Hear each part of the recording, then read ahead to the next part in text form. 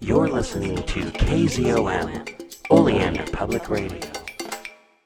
Recording by Marty in Winston-Salem, North Carolina. Astounding Stories 8, August 1930, by Arthur J. Burks. Chapter 17, Part 1. The Flying City, by H. Thompson Rich. From space came Cor's disk city of Vada, its mighty age-old engines weakening, its horde of dwarfs hungry for the earth. In the burning solitude of the great Arizona desert, some 2 miles south of Ajo, a young scientist was about to perform an experiment that might have far-reaching results for humanity. The scientist was Gordon Kendrick, a tall, tanned, robust chap who looked more like a prospector in search of gold than a professor of physics from the State University of Tucson. Indeed, he was in a way a prospector, since it was gold he sought, some practical method of tapping the vast radio-energetic treasure of the sun, and it was an apparatus designed to accomplish just this that he was about to test. The primary unit of the mechanism comprised a spheroidal vacuum tube measuring a little over a foot across its long axis, mounted in a steel bracket that held it horizontal with the ground. Down through its short axis ran a shaft on which was centered a light cross of aluminum wire, carrying 4 vanes of mica, one face of each coated with lampblack. A flexible cable led from the bottom of this shaft to the base of the bracket, where it was geared to a small electric motor driven by 2 dry cells. A rheostat switch for delivering and controlling the current was mounted nearby. At the wide arc of the egg-shaped tube was a concave platinum cathode. At the narrow arc a nib of some sort, ending in a socket. From this socket 2 heavy insulated wires extended 60 feet or so across the sand to the secondary unit of the mechanism, which was roughly a series of resistance coils resembling those in an ordinary electric heater. As Kendrick prepared to test this delicate apparatus that represented so much of his time and thought, held so much of his hope locked up in it, a turmoil was in his heart, though his brown face was calm. If his theories were right, that revolving cross would tap and draw into its vanes radio-energetic waves of force, much as the whirling armature of a dynamo draws into its coils electromagnetic waves of force. For the blackened sides of the vanes, absorbing more radiation than the bright sides, would cause the molecules to rebound from the warmer surfaces with greater velocity, setting up an alternate pressure and bringing the rays to a focus on the cathode, where they would be reflected to the nib as waves of heatricity, to use the word he had coined. Those were Kendrick's theories, and now he moved to put them to the supreme test. Switching on the current, he set the motor going. In response, the cross began to revolve, slowly at first, then faster, faster, as he opened the rheostat wider. Eyes fixed on his resistance coils, he gave a sudden cry of triumph. Yes, there was no doubt about it. They were growing red, glowing brightly, whitely above the intense desert sunlight. Here was a means of converting solar radiation into heat. Then that offered tremendous commercial possibilities. But even as he exulted, there came a blinding flash, and the overtaxed coils burst into flame. Shielding his eyes from the glare, he reached for the rheostat, shut off the current, rushed to his secondary unit, where he beheld an amazing sight. Not only had this part of the apparatus completely disintegrated, but the sand of the desert floor under it as well. On the spot quivered a miniature lake of molten glass. As Kendrick stood ruefully beside that fiery pool, meditating on the spectacular but not altogether gratifying results of his experiment, a peculiar, low humming sound reached his ears. Rushing back to his primary unit, With the thought that perhaps by some chance he had not fully closed the rheostat, he looked at the cross. But no, the vanes were still. The humming increased, however, grew into a vibration that made his eardrums ache. Puzzled, he looked around. What on earth could it be? Had his unruly experiment called into play some tremendous, unsuspected force of the universe? Was he to bring the world to ruin as a result of his blind groping after this new giant of power? Such predictions had often been made by the ignorant, to be dismissed by scientists as the veriest nonsense. But was there some truth in this universal fear after all? Was he to be the Prometheus who stole fire from Olympus? The Samson who toppled down the temple? Chilled, dizzied with pain of the ever-increasing vibration, he gritted his teeth, awaiting he knew not what. Then it came, a spectacle so staggering that he went rigid with awe as he regarded it. All power of motion utterly numbed for the moment. The vibration ceased. The thing appeared. It was a city in the air, a flying city. As Kendrick stood staring at this phenomenon, he could scarcely credit his senses. Had the magic carpet of Bagdad suddenly materialized before him, he would not have been more astounded. And indeed, it was in a way a magic carpet, a great disc-like affair, several miles in diameter, its myriad towers and spires glinting like gold under the noonday sun, while its vast shadow fell athwart the desert like the pall of an eclipse. The lower portion, he noted, was in the main flat, though a number of wartish protuberances jutted down from it, ejecting a pale violet emanation. Whatever this was, it seemed to have the effect of holding the thing motionless in the air, for it hovered there quite easily, 100 yards or so above the ground. But what was it? Where was it from? What had brought it? Those were the questions he wanted answered, and they were to be, sooner than he knew. As he stood there speculating, a device like a trap-door opened in the base of the disc, and creatures resembling human beings began descending, began floating down, rather, whereupon Kendrick did what any sensible man would have done under similar circumstances. He reacted into motion. In short, he ran. Glancing back over his shoulder after a minute or two, however, he drew up sheepishly. Of that strange apparition and those who had descended from it there was not a trace, not a shadow. But the peculiar humming had recommenced, he realized in the next breath, and at the same instant he felt himself seized by invisible hands. There was a struggle, but it was brief and futile.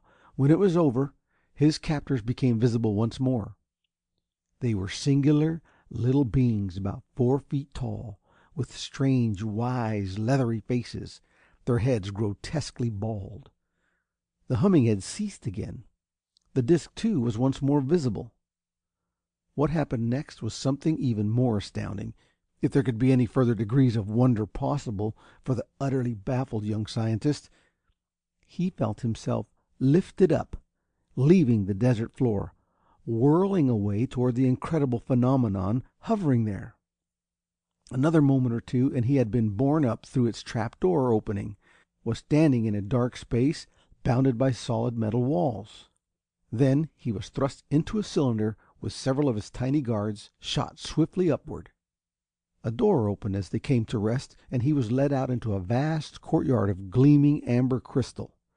Something like a taxi slid up, with iridescent planes, and he was bundled into it, whirled away again. Down broad, gleaming avenues they passed, where similar traffic flowed densely, but under marvelous control. Towering skyscrapers loomed to right and left. Tier on tier of upper and lower boulevards revealed themselves, all crowded with automotive and pedestrian activity. At length a stupendous concourse was reached. Thousands of these taxis and similar vehicles were parked along its broad flanks, while literal swarms of diminutive individuals circulated to and fro. Assisted from the vehicle that had brought him to this obvious center of the disc's activities, Kendrick was led into a monumental structure of jade green stone that towered a full 100 stories above the street level. There he was escorted into another of those projectile-like elevators, shot up, up, till at length it came to rest. The door opened, and he was led out into a small lobby of the same amber crystal he had observed before. By now his guards had diminished to 2, but he no longer made any effort to escape. Wherever this amazing adventure might lead, he was resolved to follow it through. One of the guards had advanced to a jeweled door and was pressing a button. In response, the door opened. A golden-robed, regal creature stood there. Though dwarfed to 4 feet, like his fellow, he was obviously their mental superior to a prodigious degree. Not only was his symmetrical bald head of large brain content, but the finely cut features of his parchment face bore the unmistakable stamp of a powerful intellect. "Eocha," commanded this evident monarch of the disc, addressing the guards. They bowed and departed abruptly. "My dear Kendrick," the regal personage now said in thin, precise English, "it is indeed a pleasure to welcome you to my humble quarters. Pray enter and make yourself comfortable." Whereupon he ushered him into a dazzling apartment that was one vast mosaic of precious gems, indicated a richly carved chair into which the young scientist dropped wonderingly. "Now then, Professor," continued the mighty little dwarf, when he was seated in a chair even more sumptuous, "suppose we have a friendly little discussion. I have been much interested in your experiments on heat radiation. What you demonstrated this morning, in particular, was most absorbing. You have hit upon a rather profound scientific principle, yes?" "Probably," Kendrick admitted, quite conscious that he was being patronized. "Oh, don't be modest, my dear fellow," smiled the dwarf. "I am the last one to belittle your achievement. Indeed, it is because of it that I have invited you here today. Permit me to introduce myself and to make clear one or two possibly perplexing matters. Then I am sure we shall have a most agreeable chat." His name was Kor, he said, and he was in truth the monarch of this strange realm. His people had come from the one-time planet of Vada, far distant in the universe. 1,000 years ago this planet had been doomed by the approach of an alien star. Their great scientist, Rav, had met the emergency by inventing the disc, into whose construction they had poured all their resources. The pick of their populace had been salvaged on this giant life raft. The rest had perished when the destroying star had crashed down on the doomed Vada. Since then these survivors and their descendants had been voyaging through space on their marvelous disc. For hundreds of years they had given no thought to the future, content to drift on in the interstellar void, breathing an atmosphere produced artificially.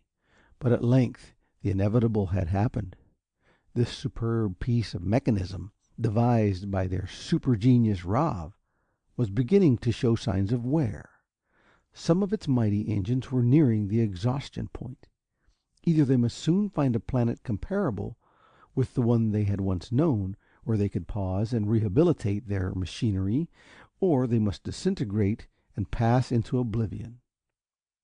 Faced with that crisis, Kor had long been seeking such a planet. He had found it at last in the earth, and had resolved that this was where they were going to alight and transplant the civilization of ancient Vada, pending such time as they could take to space again. For some months now they had been hovering over various portions of the earth, studying its geography and its peoples, with the result they had concluded the United States offered the most logical point for launching the attack. Once this country was subdued, they were in possession of the richest and most advanced section of the planet. The conquest of the rest of it could await their leisure. With such an invasion in view, their scientists had mastered the language of the country. This had been accomplished very easily, since in addition to their power of mingling with the populace in an invisible form, they had the principles of radio developed to a high degree and were able to tune in on any station they wanted. Kendrick sat there stunned as Cor followed his astounding revelation of their origin with his calm plan for the conquest of America, of the world. Why, of all the people on Earth, had he alone been singled out for this disclosure? He asked the question now. My dear Professor, can't you really guess? Replied Cor, with that leathery smile. Hasn't it dawned that you are a little too near our own field with that machine of yours? A trifle more research, a slightly different approach, and you would have become a dangerous enemy. You mean? I mean there isn't a great deal of difference between the experiments you have been making and those our great Rav once made. For instance, had you broadcast your heatricity, as you call it, instead of trying to transmit it on wires, well, picture a receiving apparatus in each home of the land, like your commercial radio sets. You would have become a billionaire, don't you see? Kendrick saw indeed. It was simple, so simple. Fool, why hadn't he thought of it? But your invention will never make you wealthy now, my dear fellow, Cor went on tauntingly. You will be our guest here until we have taken over your interesting country. After that, if there is any need for the broadcasting of heat, we will furnish it ourselves. We have those facilities, among others, fully developed. Would you care to see our plant? Kendrick naturally admitted that he would, so the dwarf led him through a rear door and up a winding flight of stairs. They emerged presently into a great laboratory housed in the glass-roofed pinnacle of the tower. There he beheld a sight that left him breathless. Never before had he seen such an assemblage of scientific apparatus. Its vastness and strangeness were fairly overpowering, even to a man as well versed in physicochemical paraphernalia as he was. Before his eyes could take in a tenth part of the spectacle, Cor had led him to the left wall. There, he said, you will observe a development of your heat generator. Kendrick looked to see a long bank of large vacuum tubes, each about 3 feet high and a foot wide, connected by a central shaft that caused series of little vanes in each of them to revolve at lightning speed.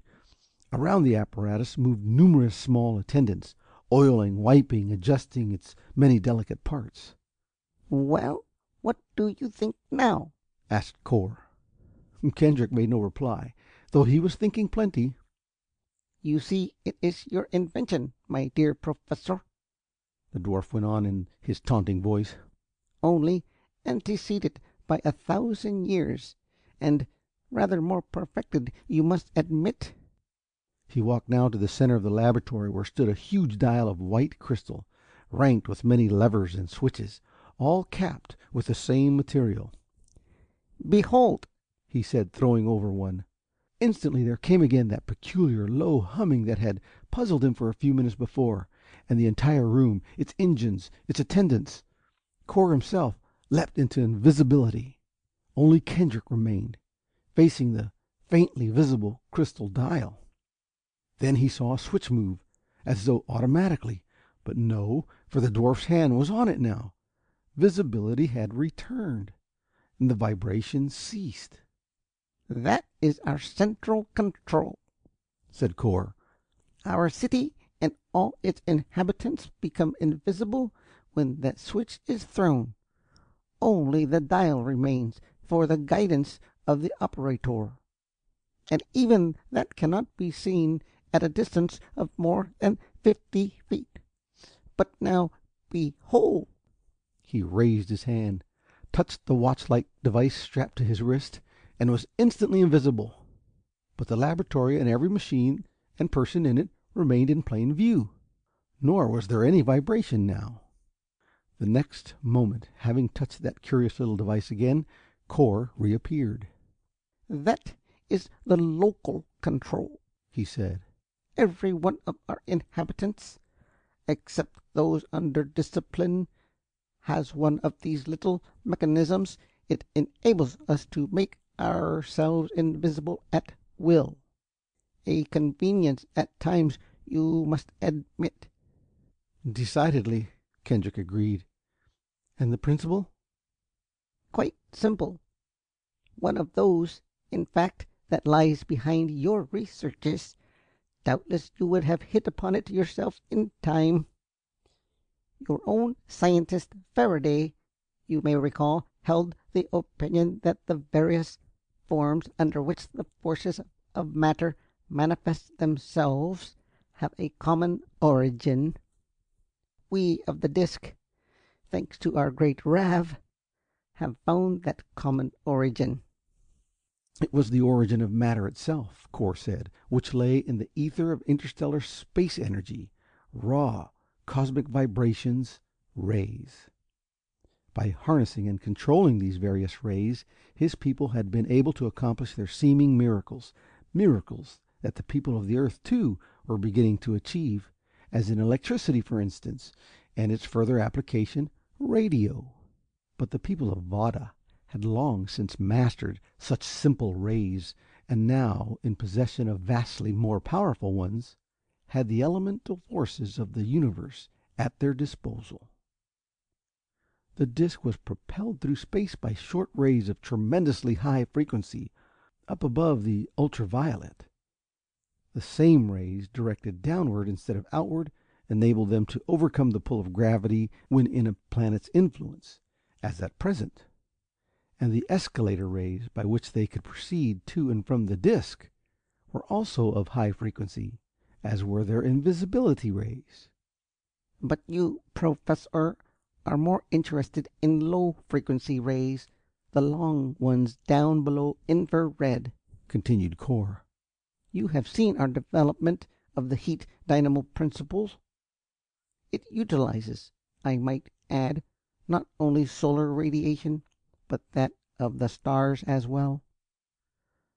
There being 1.5 billion of these in the universe, many of them 1,000 times or more as large as your own sun, we naturally have quite an efficient little heating plant here. It provides us with our weapon of warfare, as well as keeping us warm. Permit me to demonstrate." He led the way to a gleaming circle of glass, like an inverted telescope, about 1 yard in diameter, mounted in the floor. "Look," said the dwarf. Kendrick did so, and there, spread below him, lay the floor of the desert. His camp, his apparatus, were just as he had left them. Cor now moved toward the dial. "Behold," he said, pulling a lever. Instantly the scene below was an inferno. Stricken by a blast of stupendous heat, the whole area went molten, lay quivering like a lake of lava in the crater of an active volcano.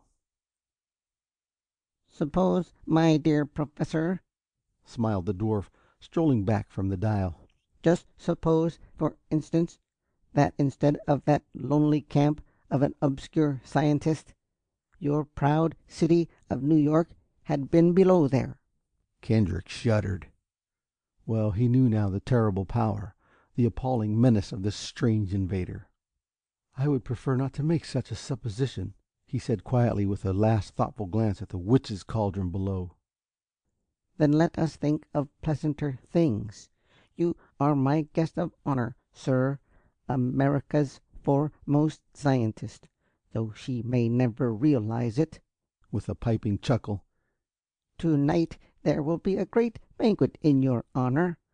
Meanwhile, suppose I show you to your quarters." Nettled, fuming, though outwardly calm, Kendrick permitted himself to be escorted from the laboratory to an ornate apartment on one of the lower floors. There Cor left him, with the polite hint that he would find plenty of attendants handy should he require anything.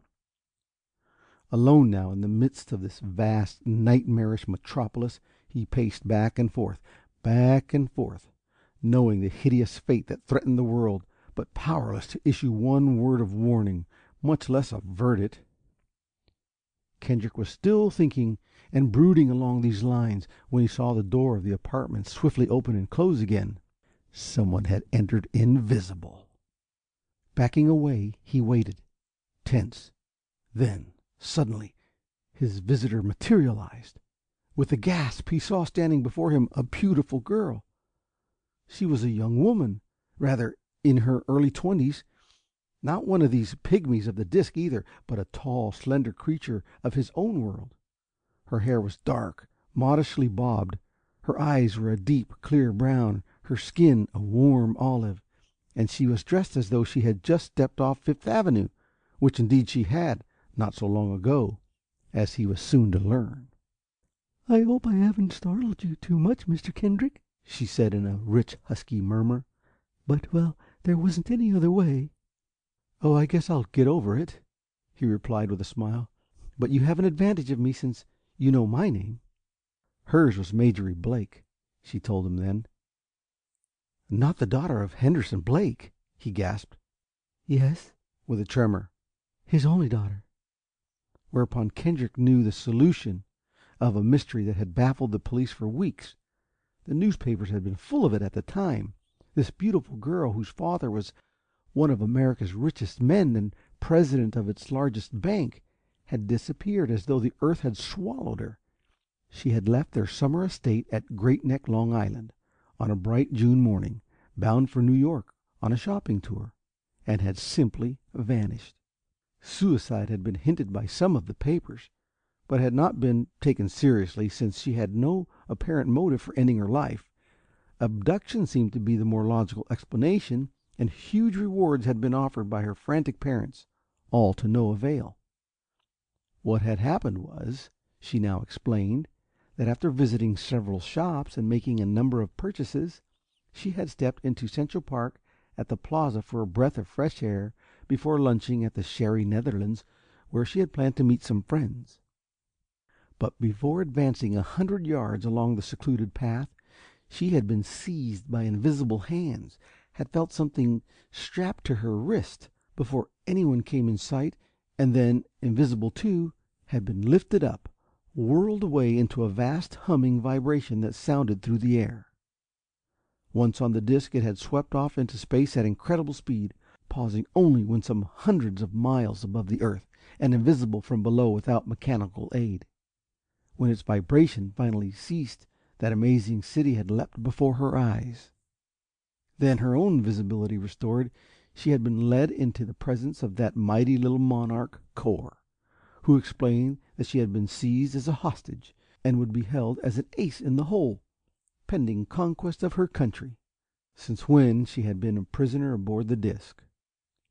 Learning of Kendrick's capture from gossip among the women, she had taken the first opportunity of coming to him, in the hope that between them they might devise some means of escape. Indeed, that was his own fondest hope, their imperative need, if the people of America and of the earth were to be saved from this appalling menace.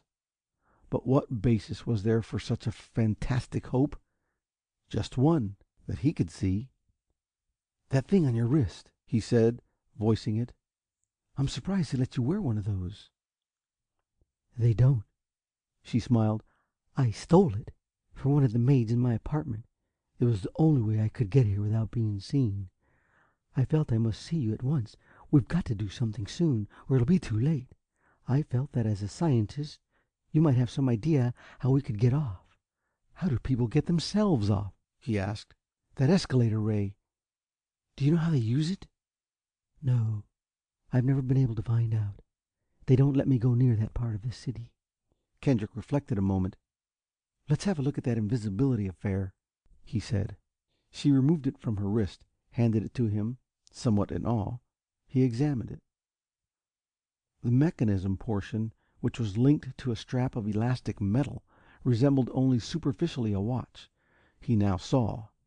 Rather, it had the appearance of some delicate electric switch. Rectangular in shape, It was divided into two halves by a band of white crystal. In each of these halves were two little buttons of the same material, those on one side round, on the other square. "Which buttons control the invisibility?" he asked. "The square ones," she replied. "One's pushed in now, you see. If you should push the other, the first would come out, and you'd pass out of the picture, so to speak." Kendrick was half tempted to try the thing then and there, but deferred the impulse. "What are the round buttons for?" he inquired instead. Marjorie didn't know. She thought they were probably an emergency pair, in case something went wrong with the square ones. In any event, nothing happened when you pushed them. Kendrick pushed one, just to see. It was true, nothing happened, but he seemed to sense a faint, peculiar vibration, and a wave of giddiness swept over him. On pushing the other, which released the first, it stopped. He handed the device back to Marjorie. "There's your bracelet. Now, if I can just get one like it, I think we'll get down to Earth all right." "Oh, Mr. Kendrick!" Her eyes lit up eagerly. "Then you've thought of a way?" "Not exactly. I think I've discovered their own way. I can't be certain, but I'm willing to gamble on it if you are." "Then you think those round buttons are connected with the escalator rays?" "Exactly. I think they control individual descent and ascent, just as the square ones control individual visibility and invisibility. At any rate, it's the hunch I'm going to act on right now, if you're with me." "Oh, I'm with you," she breathed. "Anything, death almost, would be preferable to this." "Then stand by, invisible. I'm going to get one of my jailers in here and relieve him of his wrist watch." Marjorie touched that little square button on her own. She instantly became invisible. Kendrick touched the button too, a button he had noticed beside the door. As he had supposed, it brought one of the Vaudins. Shutting the door quietly, he seized the fellow before he could move his hand to his wrist. Thwarted in his attempt to vanish from sight, the diminutive guard attempted an outcry, but Kendrick promptly throttled him. Marjorie had reappeared by now, and together they bound him to a chair, with the gilded cord torn from the drapery. Removing the precious mechanism from his wrist, Kendrick slipped it on his own. "Now let's go," he said, pressing the protruding square button of the device. "We haven't a minute to My golly, what a peculiar sensation!" "It is rather odd, isn't it?" she laughed, pressing her own and rejoining him in that invisible realm. "Feels like a combination electric massage and cold shower. Where are you, anyway? I can't see you." "Of course you can't," came an unseen tickle. "Here." He felt her brush him. "Better hold hands," he suggested, then gave an invisible flush he was glad she couldn't see. "All right. A good idea."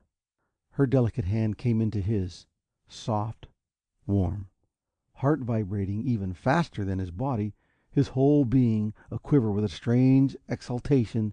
Kendrick opened the door and they left the apartment. The next half hour was the tensest either of them had ever experienced. Every foot of the way was fraught with peril. Not only did they have to carefully avoid the visible swarms of little people who hurried everywhere, but had to be on their guard as well against any who might be moving about like themselves under cover of invisibility. Nor could they use any elevator or public conveyance, but were obliged to make their way down to the concourse by heaven knew how many flights of stairs, and cross heaven knew how many teeming streets on foot, before they reached the amber court, below which the trap door and their hope of freedom. They got there at last, however, descended, and peered down from that yawning brink upon the desert floor, to draw back with gasps of dismay, for the area still gleamed semi-molten from that stupendous blast that had wiped out Kendrick's camp. "What is it?" she gasped. Swiftly he told her. "But isn't there a way around it? Look over there to the left. One edge of the crater seemed to end almost underneath us." It was true that the center of the cauldron was far to the right of where they stood, and that its left rim was only a little within their direct line of descent, but to land even 1 foot inside that inferno would be as fatal as to light in its very midst. End of Part 1. Recording by Marty in Winston-Salem, North Carolina.